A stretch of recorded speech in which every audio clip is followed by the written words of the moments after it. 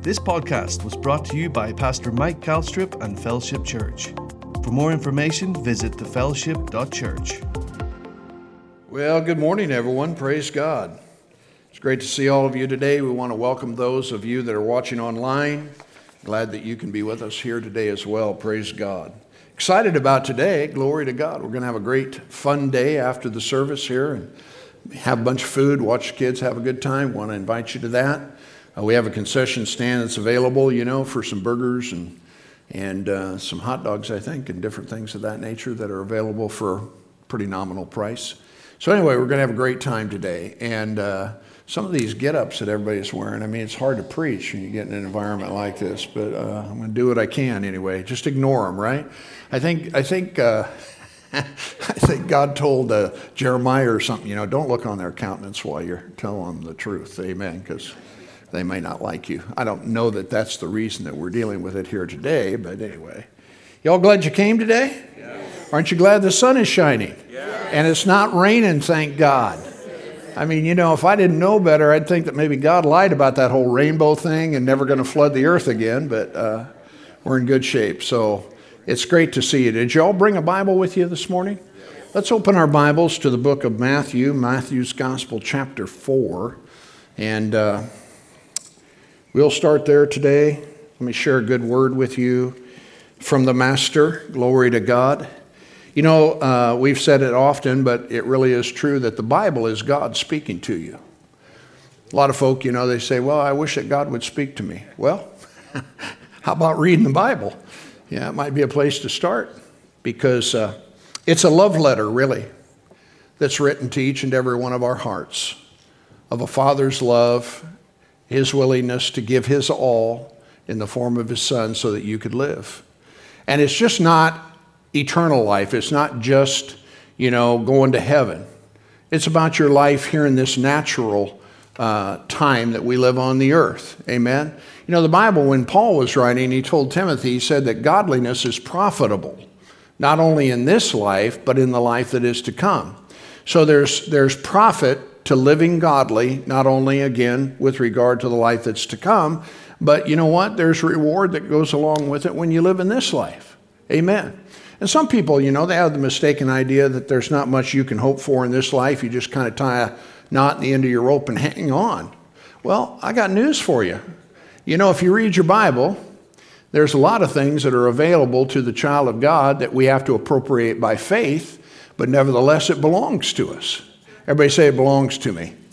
Yeah, Jesus paid an incredible price so that you could have life and life more abundant. And so we might as well, take advantage of it. It's unfortunate, but this happens so often. Man's traditions and the doctrines of men very often will cut people out of what it is that God wants to do in their life. So I'm so grateful for the Word. Stay with the Word of God. And whatever the Bible says, that's what you want to follow. Are you listening to me? You say, well, I don't know really what the Bible has to say. Well, again, that would be a great place to start. Hallelujah. Find out what it is that the Bible has to say and enjoy what it is that God wants for you. Amen. I got a whole bunch of girls sitting over here. You guys are all going to behave yourself, right? Okay, spread out. So you can't touch one. No, I'm just kidding. Betty? You have an assignment. Thank you. Praise the Lord. Yeah, glory to God. Well, anyway, did y'all find Matthew chapter 4? Let's pray together. We'll just prepare our hearts here. Hallelujah. Praise God. Father, I want to thank you for those that are not only watching online, but those that have come here today to hear a preacher. But Father, more importantly, I want them to hear you. And so I ask, Father, for utterance in the Holy Ghost. I thank you, Father God, for speaking to these men and women's lives. Thank you, Father, for the young boys and girls that are in our audience this morning, that they too, with an attentive heart, would hear what it is that you have to share with them. And I just thank you, Father God, that revelation knowledge, that which is revealed from heaven, will be granted unto those that are assembled. And that, Father, with that, we will be armed with what we need, which is truth, to be able to combat the things, Father, that we deal with in everyday life. But not only just combat, but to live victoriously and blessed as a result of what Jesus did for each and every one of us. So we thank you, Father, for this brief time together today, in Jesus' name. And everybody said amen. In verse 17 of the 4th chapter of Matthew, the Bible says that from that time Jesus began to preach and to say, repent, for the kingdom of heaven is at hand, or the kingdom of heaven is here. And Jesus, walking by the Sea of Galilee, saw two brethren, Simon called Peter and Andrew his brother, casting a net into the sea, for they were fishers or fishermen. And he said unto them, follow me, and I will make you fishers of men. And they straightway left their nets, and they followed him. And going on from thence, he saw two other brethren or brothers, James the son of Zebedee and John his brother, in a ship with Zebedee their father, mending their nets, and he called them. And immediately they left the ship and their father, and they followed him. This morning I tell you what, life in Jesus is so exciting. I'm telling you, there is never a dull moment in him. Hallelujah. There are always things that God wants to do in our lives if we're open to those possibilities. But this morning, I want to talk to you about an invitation. These four men that we're referring to here in these scriptures were offered an invitation. How many of you know that God has offered an invitation to the whole world? Now, a lot of the world doesn't know it, but the fact is that he's offered an invitation to them to be a part of his kingdom and to enjoy life as he knows it. Hallelujah. The abundant life that Jesus came to give us. Now, here's the thing you need to understand while we talk about what it is that God offers to the world. It's important for you to also understand that he has offered this same kingdom and this same life to you personally. Sometimes, when we think about, our relationship with God, it's a bit abstract or distant. In other words, it has its application for everyone else. It's not personal. But I want you to know this morning that his kingdom and his life is personal because Jesus came just for you. And that's why we need to consider what it is that's said in the scriptures from that particular standpoint. Like, for example, if you receive an invitation, to somebody's wedding or they're going to have a party or something of that nature, guess what? They want you to come, right? In other words, if they didn't want you to come, somebody will go down through their little, their list. They'll go, yeah. Well, if you're in the yeah column, everybody say hallelujah. If you're in the yeah column, what that means is they want you to come. You're an invited guest to either celebrate with them or whatever it is that's going on, to take a meal or whatever that looks like. They want you to be there. Well, guess what? God wants you to enjoy, to experience, and to have the kingdom of heaven brought to your life and his abundant life to you as well. How many of you believe that this morning? Amen. Praise God. Let's stop right here a minute. I got a little ringing going on. If you somehow or another can do something about that, that'd be great. So the Father offers an invitation for everyone to experience the abundant life that Jesus gave himself for. Sometimes we overlook the incredible price that Jesus paid so that you and I essentially could be here today. And not only that, but to have his life and life more abundant that he came to give us. Glory to God. That's why when we come and we offer our praise and our worship and all of that, it's represented in what it is that Christ did for each and every one of us. Can you say amen? So it's important for us to always recognize that he is the one who made this possible. Now, in this scripture here, notice with me, if you would, in verse, let's start with 18 again. It said that Jesus was walking by the Sea of Galilee, and the two brethren, Peter and Andrew, were there casting their nets. And notice verse 19, he said to them, follow me, and I will teach you how to catch men. In other words, they were in the habit of catching fish. But what Jesus was saying, if you want to become a follower of me, I'll teach you, I'll train you, I'll show you how it is that you can catch men. Now I want to ask you an important question. What would be so compelling that these men would drop everything? I mean, if somebody walked up to you and say, hey, I've got an offer that you can't refuse, and they say this and that and the other, and they say, all you got to do is drop everything you're doing and follow me. Most of us would probably go, I'm going to need a little more information here. Well, the truth is that these men had these encounters with Jesus. Matter of fact, Andrew was the one who came to them at the very first, and he said, we found the Messiah. And so they brought him, or brought some of these men to Jesus and different things. So they had a little bit of a history, I guess you could say. Matter of fact, one time, remember when Jesus asked Peter to take his boat and launch it out into the water so that he could preach to everyone? And then afterwards, when it was over with, Jesus, he asked Peter to go out and cast his nets or, let down your draft for a catch. And Peter just, he said, look, man, we've been out there all night. We haven't caught a thing. I don't think there's much cause for this or reason to do it, but, at your word. It was not a word of confidence that he was making the statement at all. He was just saying, nevertheless, at your word, okay, you want me to do this? I'm not very hopeful, but whatever. So the rest of the story. Before it was over with, Jesus nearly sunk 2 boats. Hallelujah. And when Peter seen this, there was something that went off on the inside of him that really revealed who he was and a relationship that Jesus wanted to have with him. And men are so much in this way, so very often they hide behind facade, or they hide behind pride, they hide behind all kinds of things. But in that moment when Peter recognized what it is that Jesus did, he made this statement to him. I mean, it seems kind of strange, but he just said, listen, look, what the King James says, depart from me, for I'm a sinful man.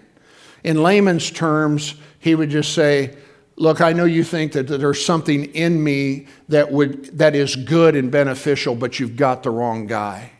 And Jesus said, no, I got the right guy. If you think about the 12 disciples, none of them qualified.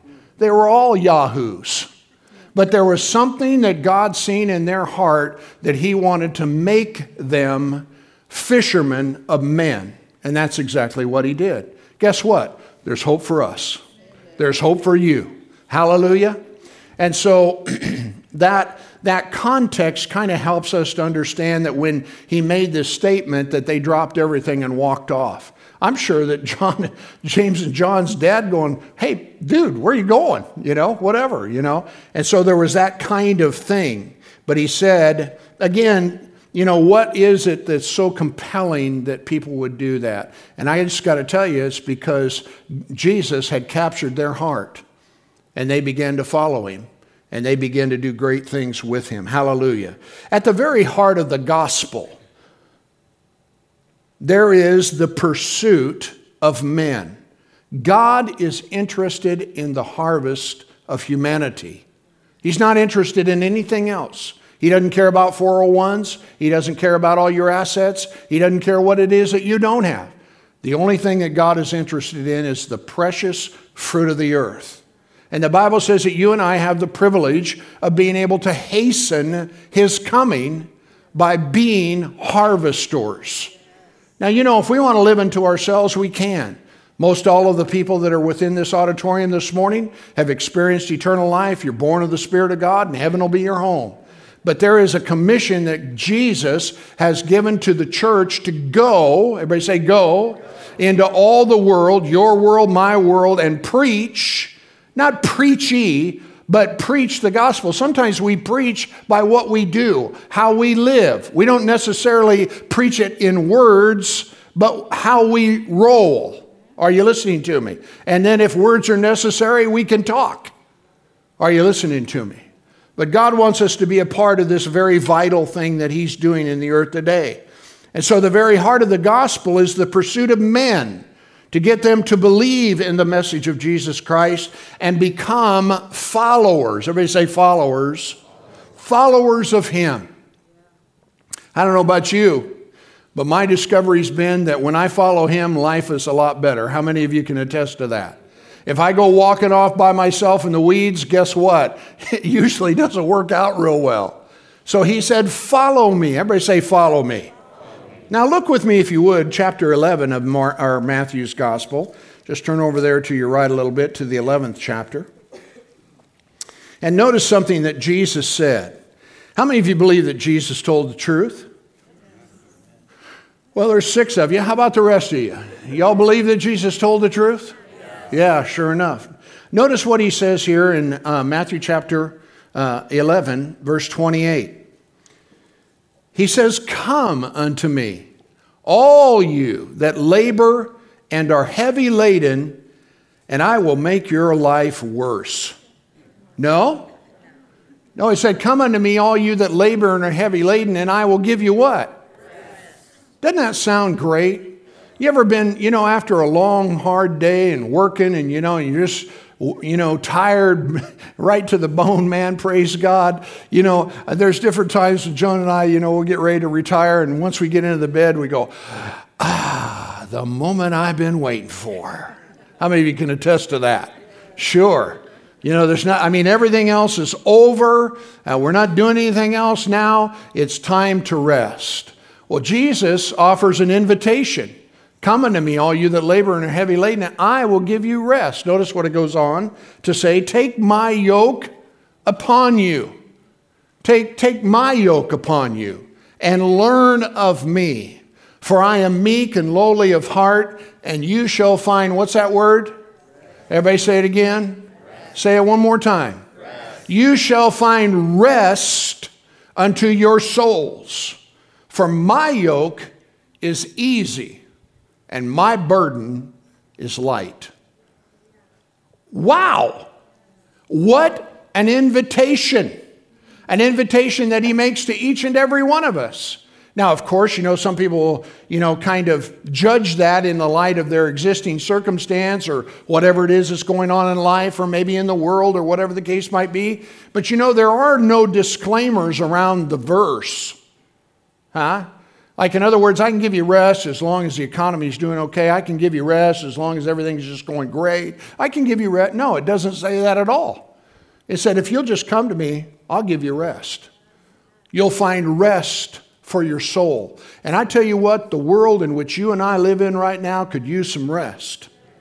Are you listening to me? Well, the way that it happens is to come to Him. Hallelujah. Because He said He would do just that. Now, thinking about that, He said, I will give you rest. And in today's global or economic,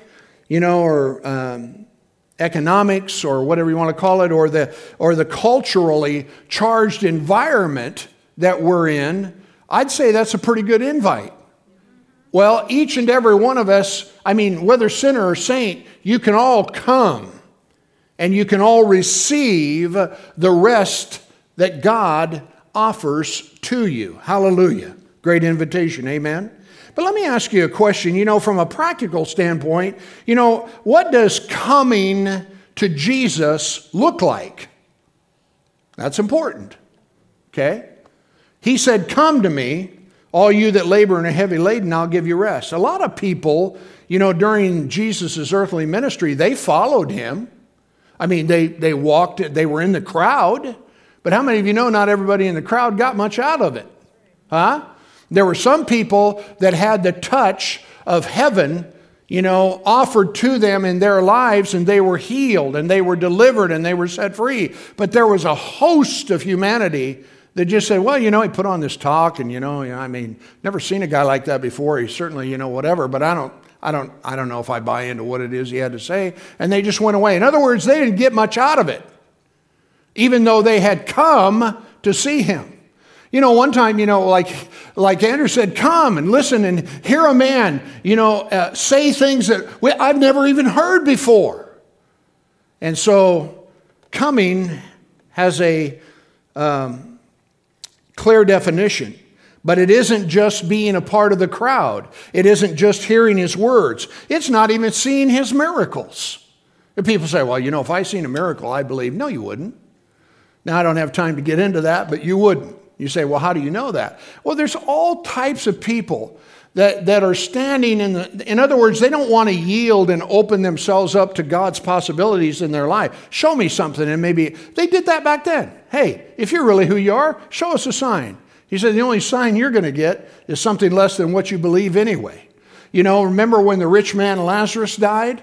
The Lazarus went to Abraham's bosom, and the rich man wound up in hell.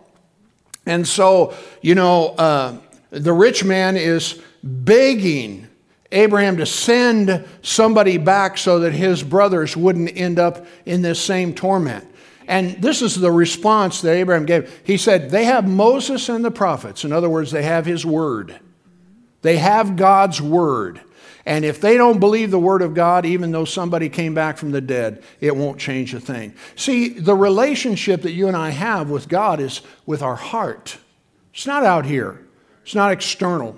So even though you're a part of the crowd, unless your heart is with him, you're not going to get much out of it. Same thing's true today, when you take a look at folks,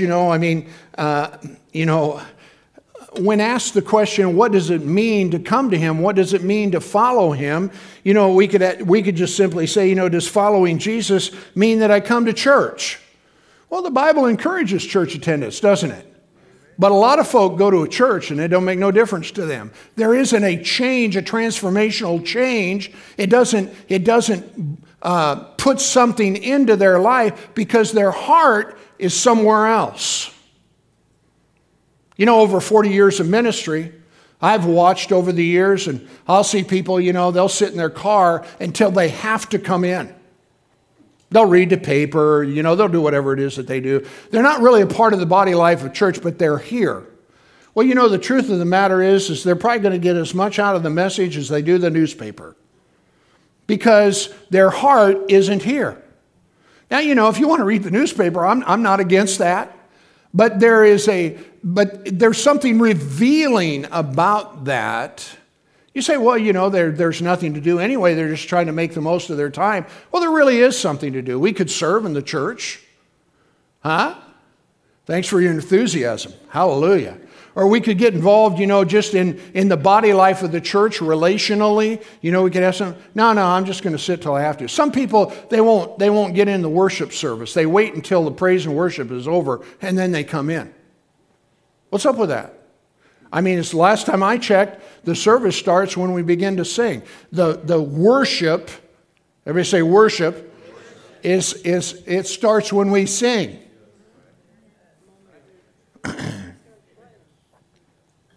Well, I don't like the songs they sing. Oh boy, have we heard that. How come you can't sing what I like? If I as a pastor had to prepare every song so that all of you could like it, well, I'd go crazy. I might shoot most of you. I don't know, there's a lot of different reasons behind all that, and I don't know how come I opened up that can of worms. Hallelujah. But we come to honor him. Are you with me? So we're asking ourselves the question, what does it mean to come to Jesus? Because he said, if you'll come, I'll give you rest. Okay? So what does that mean? Well, again, following him could mean that you come to church, maybe you read your Bible. And how many of you know reading your Bible is a good idea? But a lot of times people read the Bible, but the Bible doesn't do anything for them. Why? Because it isn't their intent to really learn and to know the ways of God with their heart. When he talked to Joshua, he said, this book of the law is not to depart from your mouth, but thou shalt meditate therein day and night. Now listen, so that you can observe to do according to all that is written therein, for then you will make your way prosperous, and then you will have good success. When it comes to success, you guys, whatever it is that we gain in this life is nothing. It's all going to get burned up.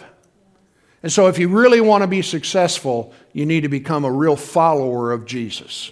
And I'm not suggesting that you're not, but I'm telling you what, we ought to get passionate about what he's passionate about, and that's the lost world in which you and I live in. Are you listening to me? You say, well, I'm just not put together that way, and I don't really like to get turned down. The last thing I want, is not to be accepted. Well, Jesus had some things to say about that. He said, if they persecuted me, you're probably going to get persecuted. But that's part of the Christian life. Amen? You can be like Stephen and Jesus and different ones that said, Father, forgive them. They don't know what they're doing. I remember when I was a teenager, I'd mock religion. I would mock church people. Huh? And probably a lot of you did too. So why are we getting all knotted up just because people at the beginning aren't accepting? See, God wants to reach the sinner. God wants to reach the mocker. God wants to reach the scorner. God wants to reach the people that are in need of Christ. They're messed up because of sin. We live in this sin-sick world, and they have been deceived by the god of this world, and they're going down the road of life, and they're going to make their way into hell if somebody doesn't tell them. Are you with me? You say, well, I didn't sign up for that. Yes, you did. You just don't know it. That whole, I didn't sign up for this thing, I don't like that. Hallelujah. So there's a lot of different ways that we could refer to coming to Jesus. But here's a verse you're familiar with, Hebrews 11:6. It says that without faith, it is impossible. Everybody say impossible. It's impossible to please him. Now listen, for he that, what's that say? Cometh to God. He that cometh to God. There's that word come again. He that cometh to God must believe that he is, or that he exists, and that he is a what? He's a what? Read it again. What's that word? A rewarder of those who, it says, diligently seek him or follow him. Guess what? There's great rewards in following Jesus. Amen. He that comes to God must believe that he is, and that he's a rewarder of those that diligently seek him. So if I could give you definition to what it means to come to Jesus, I was thinking about this, meditating on it, trying to find a way to say it so that it would resonate with you, so that you would understand when he says come, you understand what that means. And what that essentially means is to bring your heart to him. I could say it another way, open your heart to him. Because a lot of times, again, people, they don't, that's what Peter was doing. He says, Jesus, you need to get away from me. I'm a sinful man, dude. You got no idea what makes me tick. And Jesus said, I know exactly what makes you tick. That's why I'm here. And you getting this. So it's really about, opening or bringing our heart to him. No pretense. I walked the aisles, 2 or 3 times to get saved, but I didn't get saved. Why? Because people are putting full Nelson on me. You need to walk the aisle. Okay, I'll walk the aisle. Well, guess what? I walked the aisle, but my heart was somewhere else. Do you understand? It wasn't until I got enough of the Word of God on the inside of me to bring a conviction to help me recognize I need Jesus. And I am a sinner in need of a Savior. Are you listening to me? I didn't, because again, I went through all this stuff. And so I'm driving down the road, minding my own business. And I said, God, I come to the place of realizing that I need him. Are you with me? So coming to him means bringing your heart, not your facade. Not your pretense. Pretense simply means, a false show of something. It's pretending. That's what it is. And then we got a lot of posers. It went over great.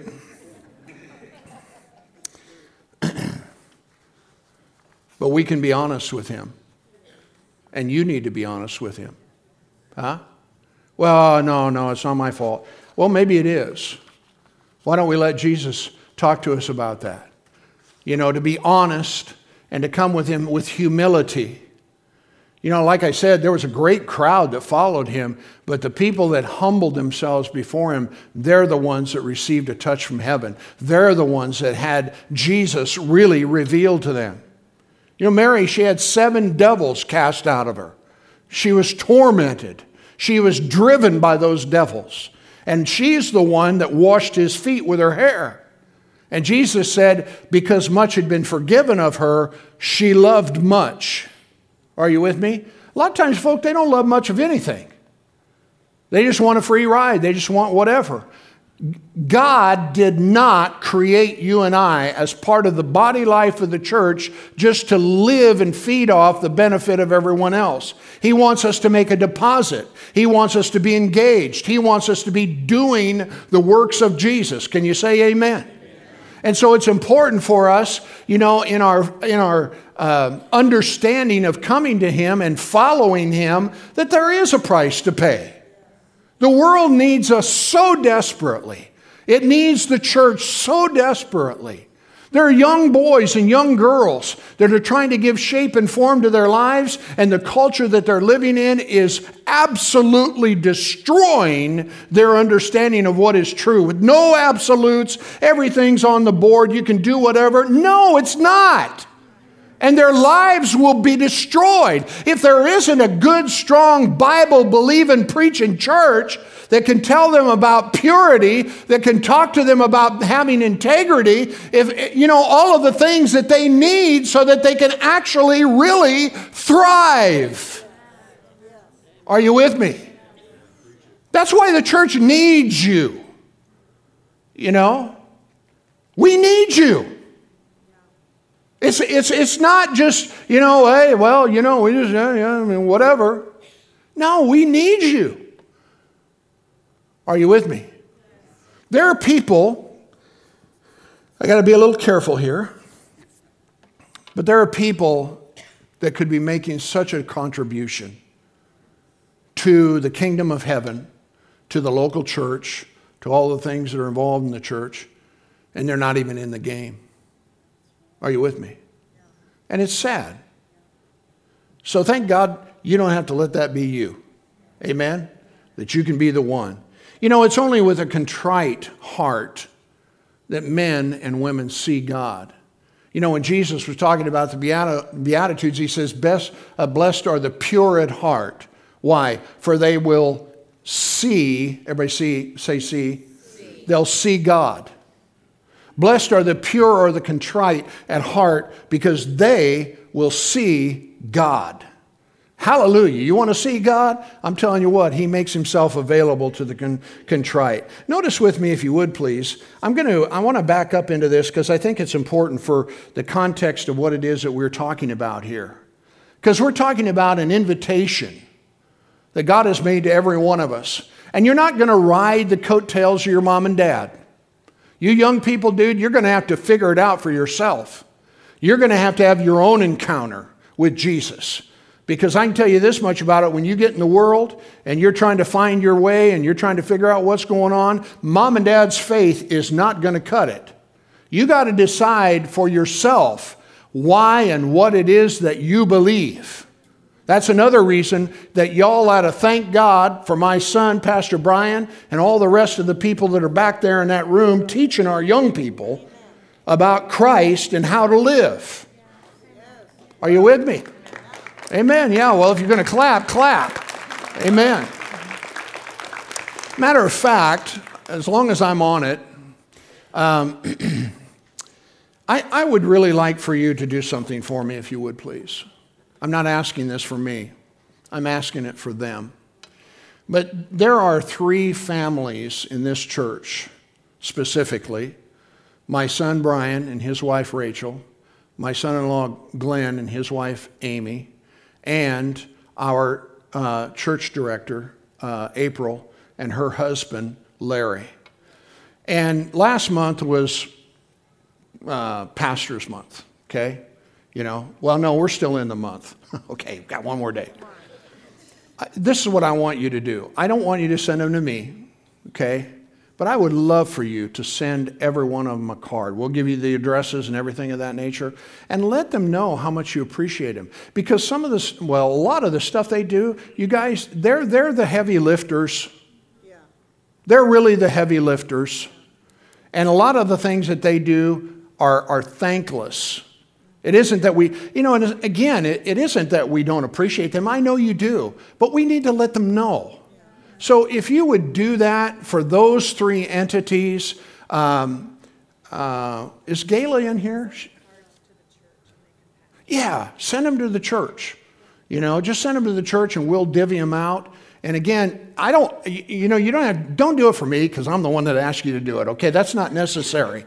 But for them, write just a note, and say, well, I remember when, or whatever it is, that you want to say, or I just want to thank you for what it is that you do. And, if you want to give them something, a little something, do it. They deserve better. And again, they're going to do it whether you say anything or not, but don't you think it can be a little bit nice if we would just... Okay, great. Where were we? Amen. Did we go back to chapter 11? Yeah. Notice the context of what it is that Jesus said here about coming to him. If you look at verse 20, then began Jesus to upbraid the cities wherein most of his mighty works were done because they did not repent. And then he goes down and says some different things. Now, notice in verse 24, for the sake of time, but I say to you that it shall be more tolerable for the land of Sodom in the day of judgment than for thee. And then it goes on to say that at that time, listen, Jesus answered and said, I thank thee, O Father, Lord of heaven and earth, because you have hid these things from the wise and the prudent, and has, what's that next word? What is it? Revealed. And you have revealed them to babes. We got this thing going on in our country right now in culture about the elite and all this and that and the other. Dude, I'm telling you what, it's going to be a sad day if they don't repent. Are you with me? I have a real empathy for how foolish. The Bible talks about people professing themselves to be wise and they become fools. They think, but their thinking has been affected by the god of this world and they are blind to the truth of the gospel. Are you listening to me?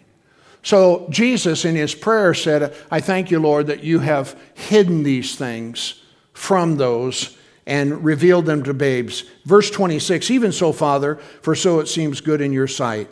All things are delivered unto me of my Father, and no man knows the Son but the Father, neither knoweth any man the Father except the Son. Now listen, and he to whomsoever the Son will what?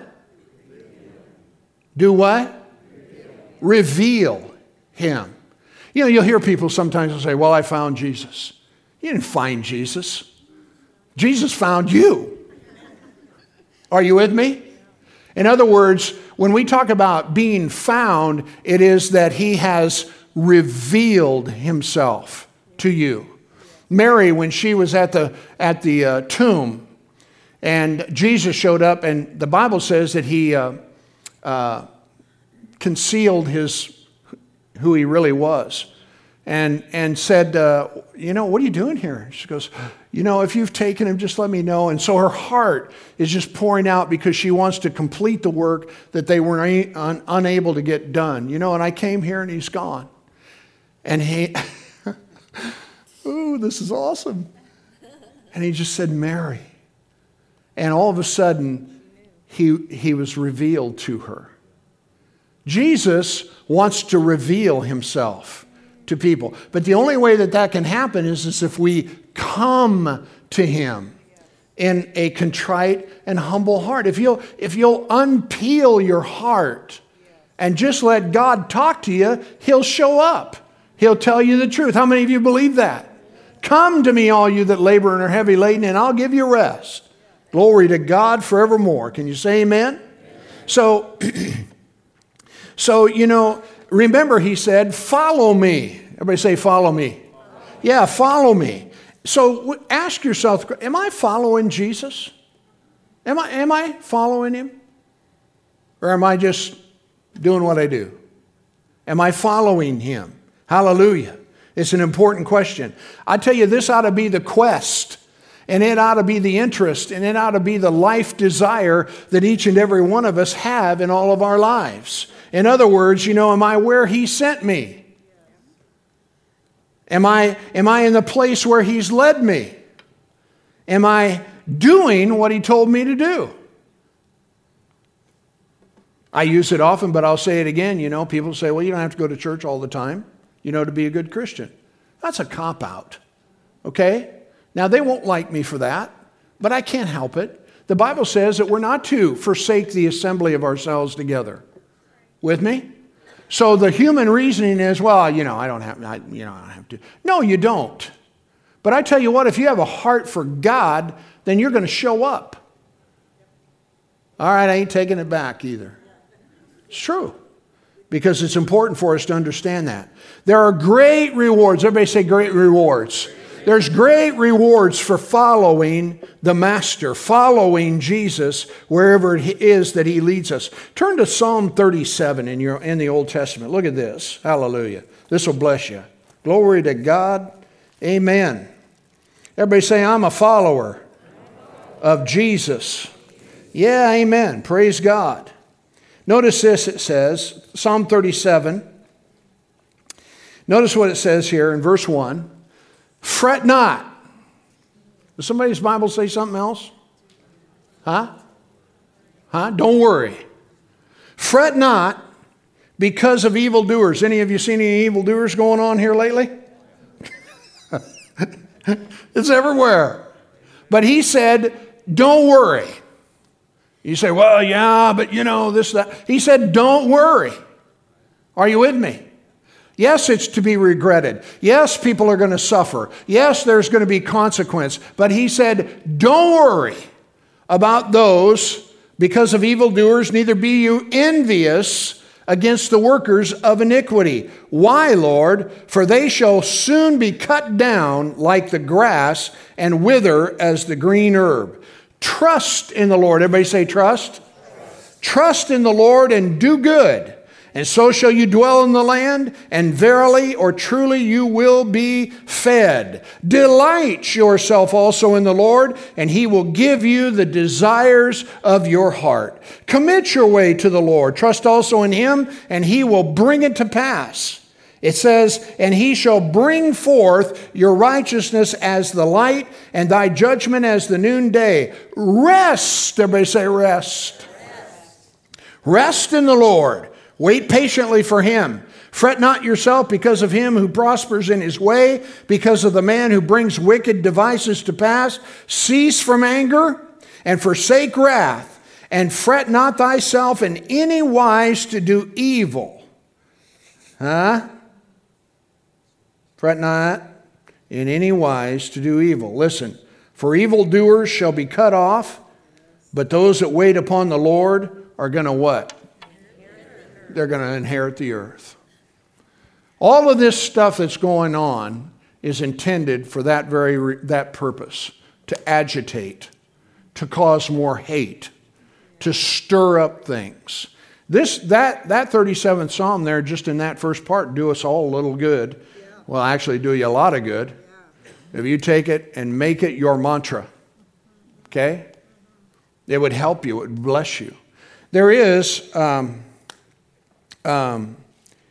listen to this. This is the ESV in verse 1 and 2. It says, fret not yourself because of evildoers. Be not envious of wrongdoers. Listen, for they shall soon fade like the grass and wither like the green herb. Listen to this, verse 3. Trust in the Lord and do good. Dwell in the land. And this Bible translation says, befriend faithfulness. Make it your friend.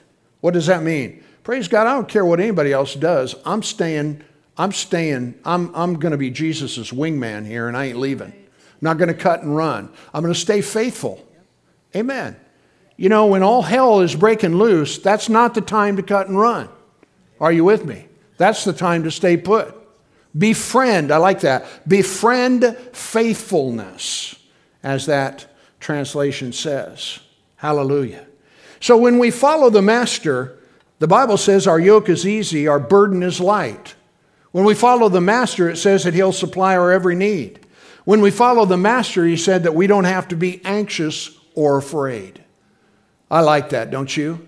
And praise God, every one of us can do it. You say, yeah, but you just don't know what's going on here. You don't know what it is that I'm dealing with. Maybe not, but we all deal with stuff.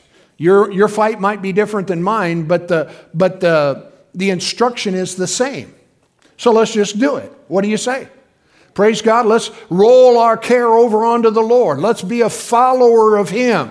Let's listen to what the Spirit of God says. And I'll tell you what, praise God, He'll keep you from every snare and whatever trap the devil had for you. You won't be the one dropping in it. Somebody else will. Hallelujah. He'll take care of you coming in, going out. Because, the devil is forever attempting to get people, to make a misstep or to, get out or thwart the will of God, doing whatever it is that he can. But listen, he's a defeated foe. He lost, remember? At the cross of Calvary, when Jesus came up out of that grave, I guarantee you a lot of things changed. Hallelujah. And He made that possible for you and I. But we have to resist Him. We have to stand up. We have to stand our ground. Come on. Are you listening to me? You have to demand the rights that are yours as a child of God. Resist the devil and he will flee from you. Most people don't even know what that means. But when the devil is using your brain for a garbage can, you need to resist. When he says you'll never make it, when he says you're no good, when he says, everybody hates you, nobody likes you, all of these different kinds of things that are of a negative nature, you need to guard your heart with all diligence. You need to resist the devil in the name of Jesus. Amen? Get thee behind me. Huh? But a lot of folk don't do that. They just sit there and get pounded by all this junk. And I tell you what, praise God, you need to learn not to put up with it for 1 minute. He starts peddling his junk, you just stop and say, wait a minute. You definitely have the wrong guy or gal here. Because let me tell you what the Bible says. And I'll guarantee you that in a few moments he won't be there anymore. The devil will beat you up about your self-esteem. You don't look right. You're too fat. You're too thin. You're too this. You're too that. You're not this. You're not that. You're not whatever. It's of hell. It's no wonder that people are in a frenzy and freaked out. But they need to learn, praise God, that they are the workmanship of God in Christ Jesus. And I tell you what, whatever God does, He doesn't make no junk. You're made in His image and after His likeness, and God loves you, and He cares about you. But the devil is always telling people, nobody loves you, you don't love yourself, I don't even know why you're here. All of these things. But I tell you what, when you become a follower of Jesus, and you learn to walk as He would have you to walk, then you don't put up with this stuff. I said, you don't put up with it. Well, there's nothing I can do. Yes, you can. The whole thought, I can't do anything about it, is a lie. He said, put my yoke upon you. What does that mean? That means I'm in this side and Jesus is on this side. So we make a majority when it comes to our lives and what it is that God wants to do through our lives. Can you say amen? So it becomes important for us. I am not going to get done. Hallelujah. Living the life of faith is following Jesus. It's not parking. It's not settling. It's not getting comfortable. There's a work to be done. We're living in this sin-sick world, and the only answer that this world has is Jesus. Let me say that one more time.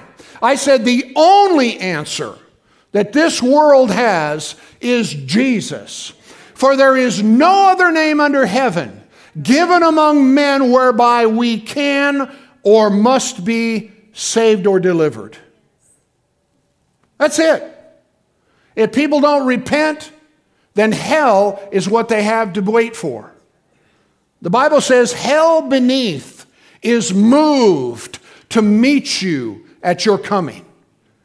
So don't for 1 minute think, well, there's no literal hell. Yes, there is. And I guarantee you, if I'm right and you're wrong, that is not an equation that you want to be a part of. You say, well, what if I'm right and you're wrong? Well, then, oh, happy day. But the risk isn't worth it. No, there is a literal hell. There is a literal devil. Jesus was born of a virgin. He came to this earth-born existence so that you could be saved. And the Bible says that whoever calls on him shall be saved with a contrite, humble, repentant heart. That's the way it works. And I tell you what, thank God for his forgiveness. Are you listening to me? Maybe you're sitting there this morning, you've been saved and born of the Spirit of God, and life hasn't, you didn't do very well. Well, welcome to the party. Guess what? Jesus knew that was probably going to happen, and he loved you anyway. He loved you enough to save you and to redeem you so that, praise God, in your mess, he could fix you. Guess what? He wants to fix people. Wait a minute. There was a lot. That was an opportunity for a great response. I said he wants to fix people. Yeah. He wants to fix you. And we need fixing. Are you listening to me? Oh, how we need fixing. I was just talking to Joan. We live in such a broken world, you guys. People's lives are jacked. And they're messed up. Did you hear me? And what's unfortunate is it doesn't have to be that way. If we'll just follow him. You say, well, I'm following him. Dude, if you ain't got no fruit on your tree, you ain't following him. You're living a lie is what you're doing. Well, it's not my fault. Yeah, it is. That attitude right there makes it your fault.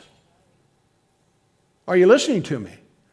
Don't tell me that Jesus can't fix your stuff, because he can. The question is, are you willing? Do you want to follow him?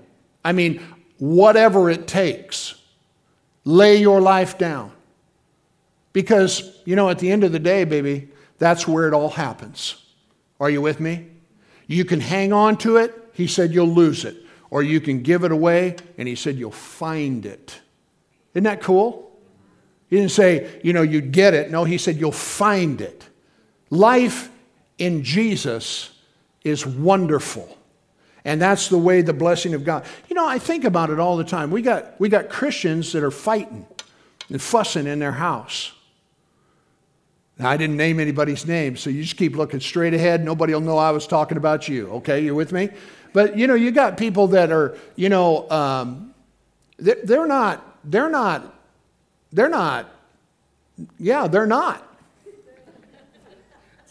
just not.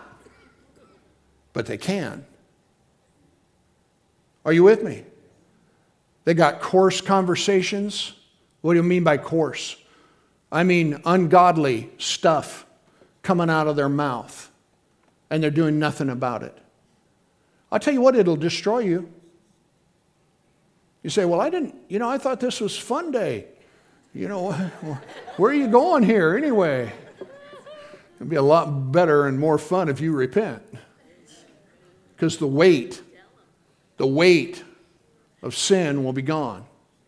And don't listen, you guys. I'm just the delivery boy. My wife and I so value and count it such a privilege to stand before you and to communicate. And it is never intended. It isn't with any thought whatsoever that I'm going to come up here and I'm going to try to make as many people's lives miserable as I can. I'm here to help you. God wants you to have heaven on earth. But there's things that we're overlooking. Simple things. The Bible says, don't let corrupt communication come out of your mouth, and yet people are letting it happen in their homes.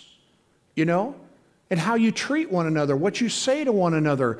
And when you say these things, and not only that, but your children, if they're in the house, baby, they're hearing it. And you know what? They're going to act just like you. And then you're going to ask, what's wrong with them? And you can look back and say, I'm what's wrong with them. With me? Huh? Just on the way home last night, we were talking about our heritage and how thankful we are that our parents left us an example. Now, maybe not so much mine, maybe more hers. My mother, God bless her, she was good. But you know what I'm saying? I mean, in other words, there was some foundational things that got put into us so that at least we could build on that. You know, there are some people, you know, young people, they don't have any of that. I mean, just how to live. You know, when it comes to interpersonal relationships with one another and, you know, how we are to, but Jesus will teach you. You know, and even, you know, in the whole parenting thing, you know, people don't know how to parent. You walk in Walmart sometime, just walk up, you know, find an aisle someplace where there's a lot of traffic and just watch. And you'll see parents that are doing anything but the proper way to discipline or to control or to love their children. They're out of control. You say, well, my kids are out of control. You're out of control. So we have one big happy mess. But the church, everybody say the church. The church could help. Now, it is not the cure-all, but it can help to teach you how to do these things and whatnot, and I need to close. Amen.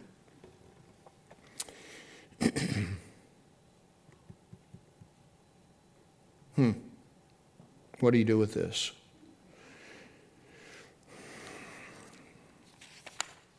I want you to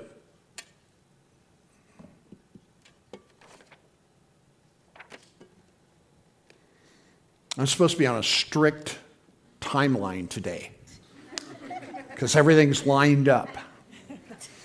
But I'd rather maybe share with you a few more moments here just to make sure that we get everything covered here we need to. We're living in this time, everyone, that you need to be following him with some fervor. You with me? Amen. Now's not the time to be hiding in a hole. Now's the time to be engaged in what it is that the kingdom is doing. You with me? And I know that the things that we see can be frightening. They can be scary, whatever you want. But see, you don't have to be afraid. You really don't. You say, well, I wish I could believe you. Okay, don't believe me. Believe him. Amen. He said, don't worry. Fret not because of all this stuff that's going on. And it does have to be intentional. It has to be deliberate in order for you to do it in a meaningful and successful kind of way. You with me?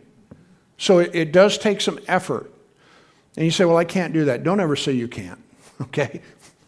I just already preached that here a week or so ago. You can do anything through Christ who strengthens you. You can do it.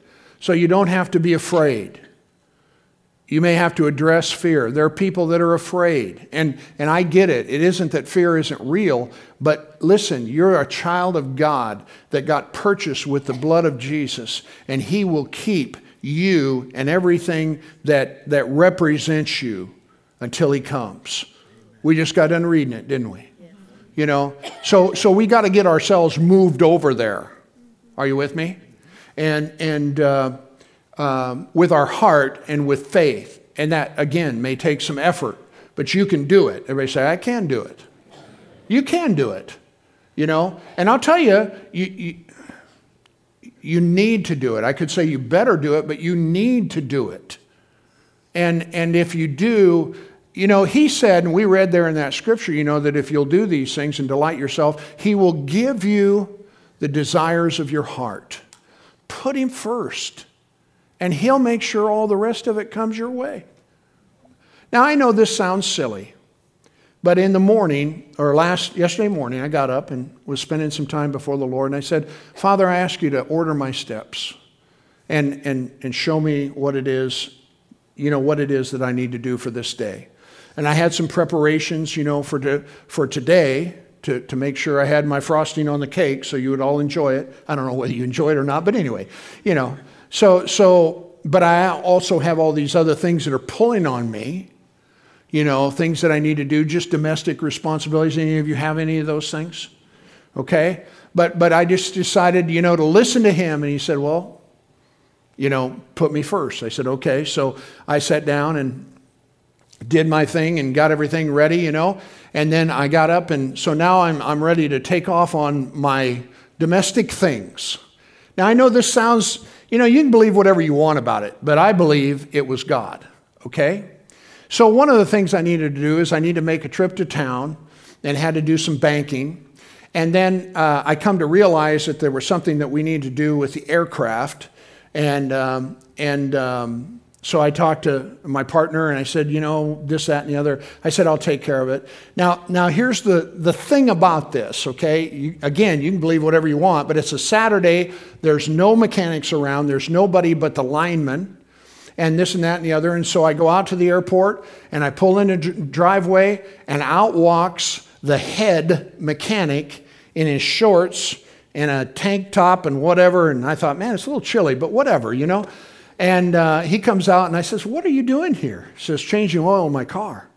I says, well, I need a battery tender for the plane because nobody's been flying it, and the battery goes down, and I didn't want it to get cold and freeze and bust. Did you all make sure you had your batteries tended to last night? Okay, might want to do that. Anyway, and also take all your hoses off your hose bibs on your house so it doesn't freeze back into the hose bib, and then you get water where you don't want it. Thank you. That was free. So anyway, I'm thinking to myself, and in that moment, he just says, oh yeah. He says, I got a charger you can use. And in that moment, I just knew that God, now you can think what you want about it, but I believe that God made that guy show up when I showed up so that I could get what I needed in order to do what I did. He will order your steps. It's a simple thing, but guess what? That was better than me scratching my head because I said, I asked him, I says, hey, Ron, I says, do any of the linemen are people that fill the planes with gas, fuel, and move them around, do whatever. Do any of them, know what they're doing? He goes, nope. Not in this context, let's put it that way. And so the rest is history. I think God will do that for all of us if we'll just learn to follow him. It's a simple thing, but I really believe it was him. Then I went on with the rest of my day. So I'm gonna close. I got 8 minutes according to the powers that be. I want you, when you get a chance, I want you to read 1 Kings. You can just write it down, chapter 17, about the first 9 verses or something like that. It's about Elijah. And Elijah was a prophet of God. He's the one that had the 450 prophets of Baal that he contested with. And he said, listen, let's just do this deal. And whoever answers by fire, he can be God. And God, our God, showed up in a big way. Remember that story? And so it was cool. And so they slew all the false prophets, and there was just him. Well, Jezebel, how many remember her? Bad girl. Everybody say bad girl. Bad girl. She said, I'm going to have your head by nightfall, and he takes off running because he's afraid. You would have thought that after you've seen fire come from heaven and taken a sacrifice, you wouldn't move too much, but he did. Okay? Well, so he's out whining in the middle of nowhere someplace, and he says, God, nobody, believes in what I'm doing or anything like that, so why don't you just kill me? He has this incredible thing that happens to him prior to that. Not only that, he told Ahab it wasn't going to rain, and it didn't rain for 3.5 years. And then when the cloud came up in the sky, the Bible says he ran 20 miles and outran the king's chariot. Dude, that's putting it on, huh? That's high stepping. He outran him. That's supernatural. So he has all these victories, and yet now Jezebel's threatening his life, and he's running, but it ain't under the inspiration of God, I can tell you that. And he says, why don't you just kill me? And God says, there's 7,000 that haven't bowed their knee to Baal. I want you to get up, and I want you to get going. Well, in this drought, God said, I want you to go down to the brook Cherith, and I'll have the ravens come and feed you. Think about that. And here they come, morning and night, feeding him until the brook dried up. But here's the point that I want to make when you read this story, even though I'm telling it all to you right now. But anyway, God said that I will sustain you there. In other words, in that place. Now, what if he hadn't gone there? Where is it that God wants you? Well, I don't care. I'm just going to do whatever I want. Have at it. But I tell you what, you want to be where he wants you to be, when he wants you to be there, because then that brook dried up. And he said, I want you to go down to Zarephath, and there's a widow woman down there. It's got a little bit left, and she's going to sustain you there. So he goes down there, and you know the rest of the story. Maybe you don't. You can read it and get excited. And she kept him. In an impossible circumstance. Why am I telling you that story? The same thing that you see going on in the world right now, it has some similarity in the sense that these people were desperate. But the thing I want you to see is in that moment, Elijah became disillusioned. God, where are you? Here I am, I'm serving you, I'm slaying the prophets and all that, and still nothing's happening. Maybe that's the way you feel. Disillusioned, discouraged. Everyone deals with these things, you guys. Are you with me? But thank God we don't have to be. David, when he came back to Ziklag, everything had been burned with fire. They'd taken the wives and all their children and everything they possessed. The Bible says that he was much distressed because his own guys were considering killing him. But the Bible says that he, in turn, encouraged himself in the Lord. In other words, he didn't let disillusionment, he didn't let discouragement come and park itself on the doorstep of his life and say, I'm going to control you forever. He didn't do that. Praise God, he kicked it off of there. And how did he do that? He turned to the Lord and said, God, this isn't right. It is not right for you to live disillusioned. It's not right for you to live discouraged. God wants to lift you up. He wants to bring you out. He wants to bless your life. And I tell you what, praise God, if you'll start believing him and doing what it is that if he says boo, you say boo. You do whatever it is he asks you to do. He tells you to straighten up your life. Straighten up your life. Well, but I just can't. Yes, you can. I said, yes, you can. I said, yes, you can. He can redeem anything if you'll allow him. How many of you believe that? And I do have to stop now for sure because I got 3 minutes. Would you bow your heads with me for just one moment? And Linda, where are you? Yes. If you would come, please. Hallelujah. Thank you, Father. Lord, today as we come to the close of this service, I want to thank you again for these precious people, Father. I'm grateful for, the privilege of being able to share these things with them. But God, I believe that today is a day of defining moment for many of them. I believe, Father, that there's things that you've spoken to their heart while I was talking that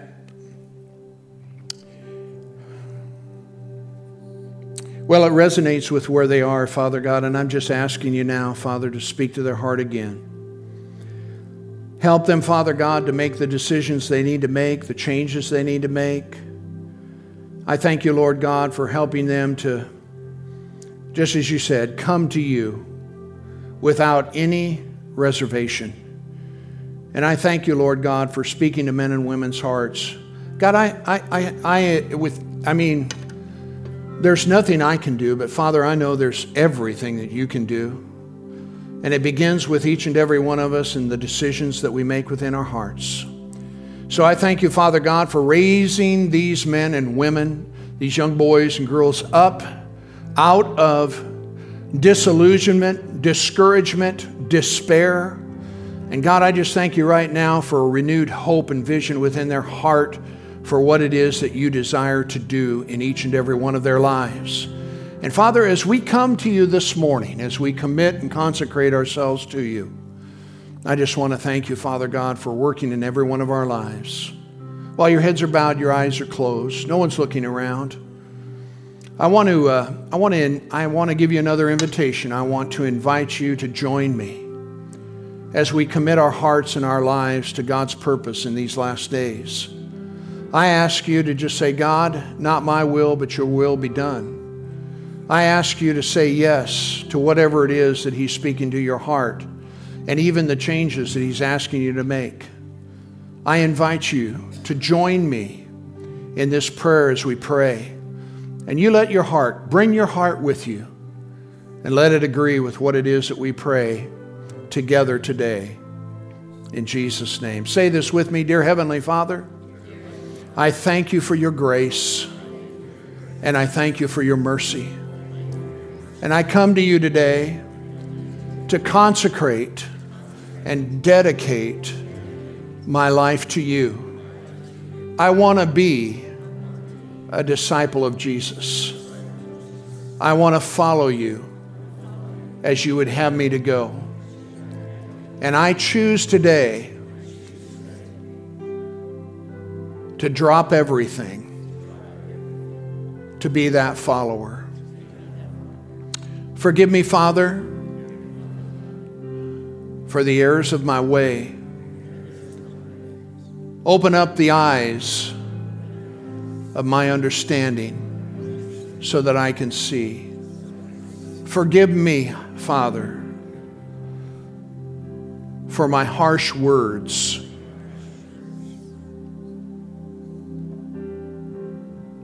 I know this just keeps coming up on the inside of me.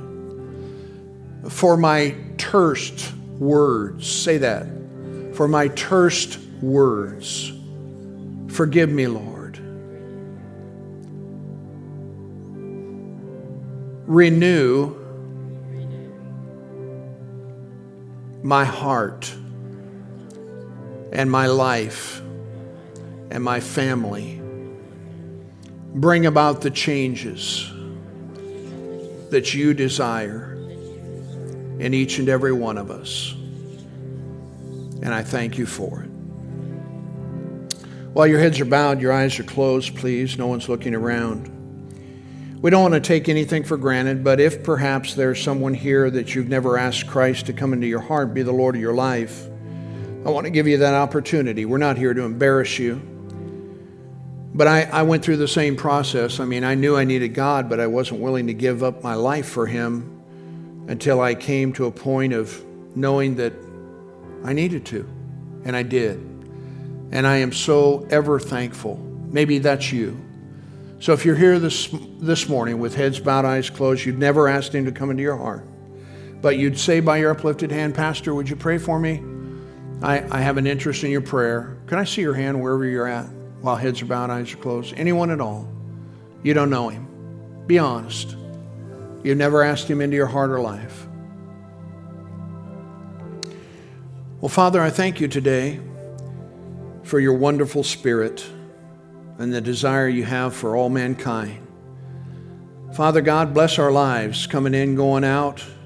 Everything that you've asked us to do, Father, we've chosen to be doers of it. And we thank you for your blessing, Father, in Jesus' name. And everybody said amen.